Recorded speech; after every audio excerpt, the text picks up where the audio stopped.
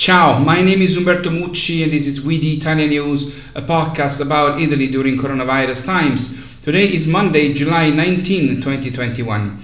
The 57.1% of the Italian population have received the first dose of the vaccine and 43.7% of the Italian population is fully vaccinated. Considering only the over 12s targeted by the vaccination campaign, more than half Italians, to be precise, 50.2% of the Italians are fully vaccinated now. The regions who fully vaccinated the highest percentage of their population more or less are always the same. Lombardy, Lazio, Molise, Puglia and Abruzzo, and always the same are those who instead vaccinated the lowest percentage of their population: Sicily, Calabria, Trentino, Alto Adige, Tuscany and Valle d'Aosta. As every Monday, just a few numbers about the situation of the contagion in Italy, where is happening, what happens in other Western countries where the vaccination campaign and the Delta variant are protagonists, bringing opposite effects on different curves of which we speak to describe the contagion. Over the past 7 days, with regard of the new positive cases, we averaged a percentage change of plus 103.1% compared with the previous 7 days. In the same period, the average change in the number of patients admitted to COVID wards was plus 0.2%. With regard to intensive care units, instead, in the last 7 days, the average change was minus 3.1%. To explain how much at the moment the situation is under control, it must be said that in the most difficult periods of the pandemic, the threshold of 30% of intensive care units occupied by COVID patients was always exceeded, being that percentage the one considered worrying and alarming. Today, this occupancy rate is 1.8%. On average, in the last 7 days, we had 13 deaths a day, with a variation of minus 27% compared to the previous 7 days. But listen to this. Italy yesterday had three COVID deaths yesterday. The last time this horrible number had been so low, 3 deaths, was February 28, 2020, when this nightmare was still in its infancy. No one could imagine what would have happened, and the first Italian lockdown had not even started. 3 deaths February 28, 2020, and 3 deaths yesterday. This difference between the curves that for many months have had a similar trend is due to vaccines. For months, we have seen how the growth of infections was followed by the growth of the number of patients in the COVID wards, then the growth of patients in the intensive care units, then the deaths. Today, the first curve goes up again, the others do not, and the only credit goes to the vaccination campaign. This is why the Italian government is considering the introduction of the Green Pass as mandatory for entry into many public places indoors, although in this the two most popular Italian political parties, according to the weekly surveys, are completely against it, one of which is part of the majority that supports the government. These two parties argue that it is not necessary to vaccinate those under 40 years, while the data show that most of the increase in new infections concerns exactly young people in the range 10-19, and that the average age of those infected today is 28 years, a value lower than the peak of last summer. There are also the first effects of the outbreaks due to the celebrations for the victory of the national soccer team. The regions with the highest incidence are Sardinia, Sicily, Veneto, Lazio and Campania, but they do not risk to end up in the yellow zone for now. Every region is in white zone now. Also because the government has announced that soon the parameters that decide the assignment of colors to the regions will change. In the short term, it will be based primarily on the tightness of the hospital system and the evolution of the vaccination campaign in each region, and not on the number of contagions.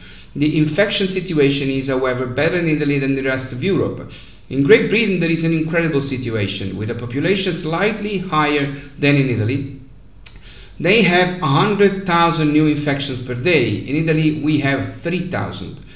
And the Prime Minister in Great Britain is in precautionary isolation for 10 days.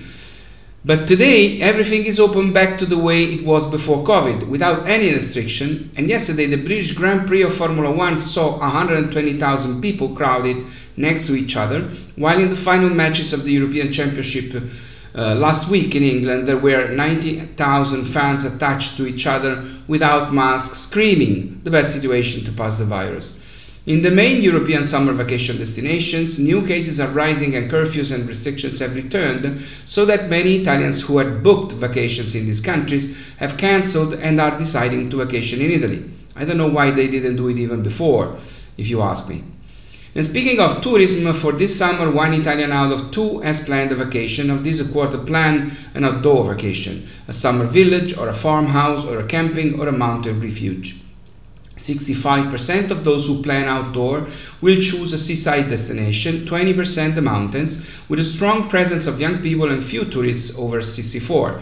The preferred regions are Sicily 16%, Sardinia 14% and Liguria 12%.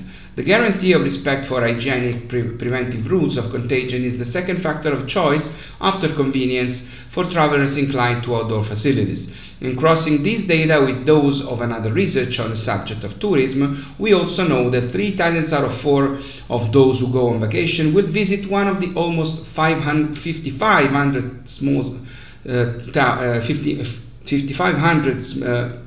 5,500 small villages in Italy to combine the desire for tranquility with the possibility of enjoying larger spaces of freedom away from the cities or the most crowded tourist spots. In Italy, towns with less than 5,000 inhabitants host 16.5% of the national population, but represent 54% of the entire Italian territory. We are talking about landscapes strongly marked by agricultural production, beautiful hills with vineyards and centuries-old olive trees, farmhouses on the plains and mountain pastures, green meadowlands and flowering terraces.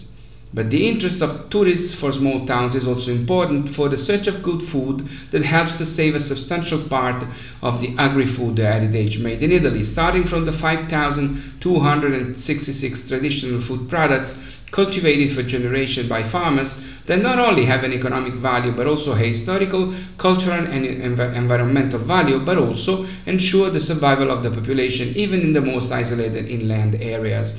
92% of typical national products originate in small Italian villages with less than 5,000 inhabitants.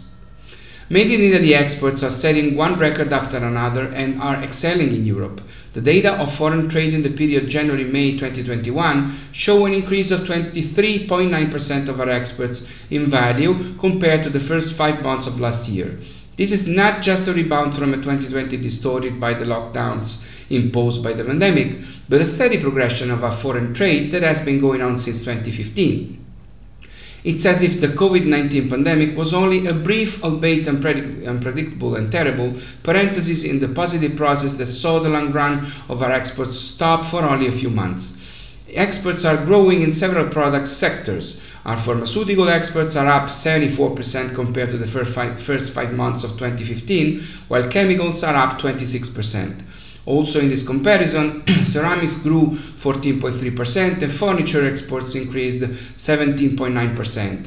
The sector that has suffered the most in general and worldwide, and therefore also in Italy, is fashion. The increase in the food and wine sector was 41.5% with respect of the first 5 months of 2015. Among the main customers of Made in Italy food and wine are the United States, which are in second place. Germany is in first place, but have recorded the greatest increase in demand with a leap of 14.2%, favored by the agreement on the suspension of all tariffs relating to the Airbus-Boeing dispute, which eliminated additional duties of 25% on exports to the USA of Parmigiano Reggiano, Grana Padano, Gorgonzola, Asiago, Fontina, Provolone, as well as salami, mortadella, shellfish, citrus fruits, juices, and liquors such as bitters and limoncello.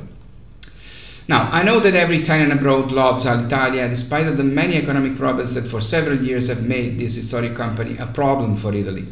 The new airline being created to replace the long financially ailing Alitalia will take off on October 15, which its first flights. The new airline is called ITA, that stands for Italia Trasporto Aereo or Italy Air Transport.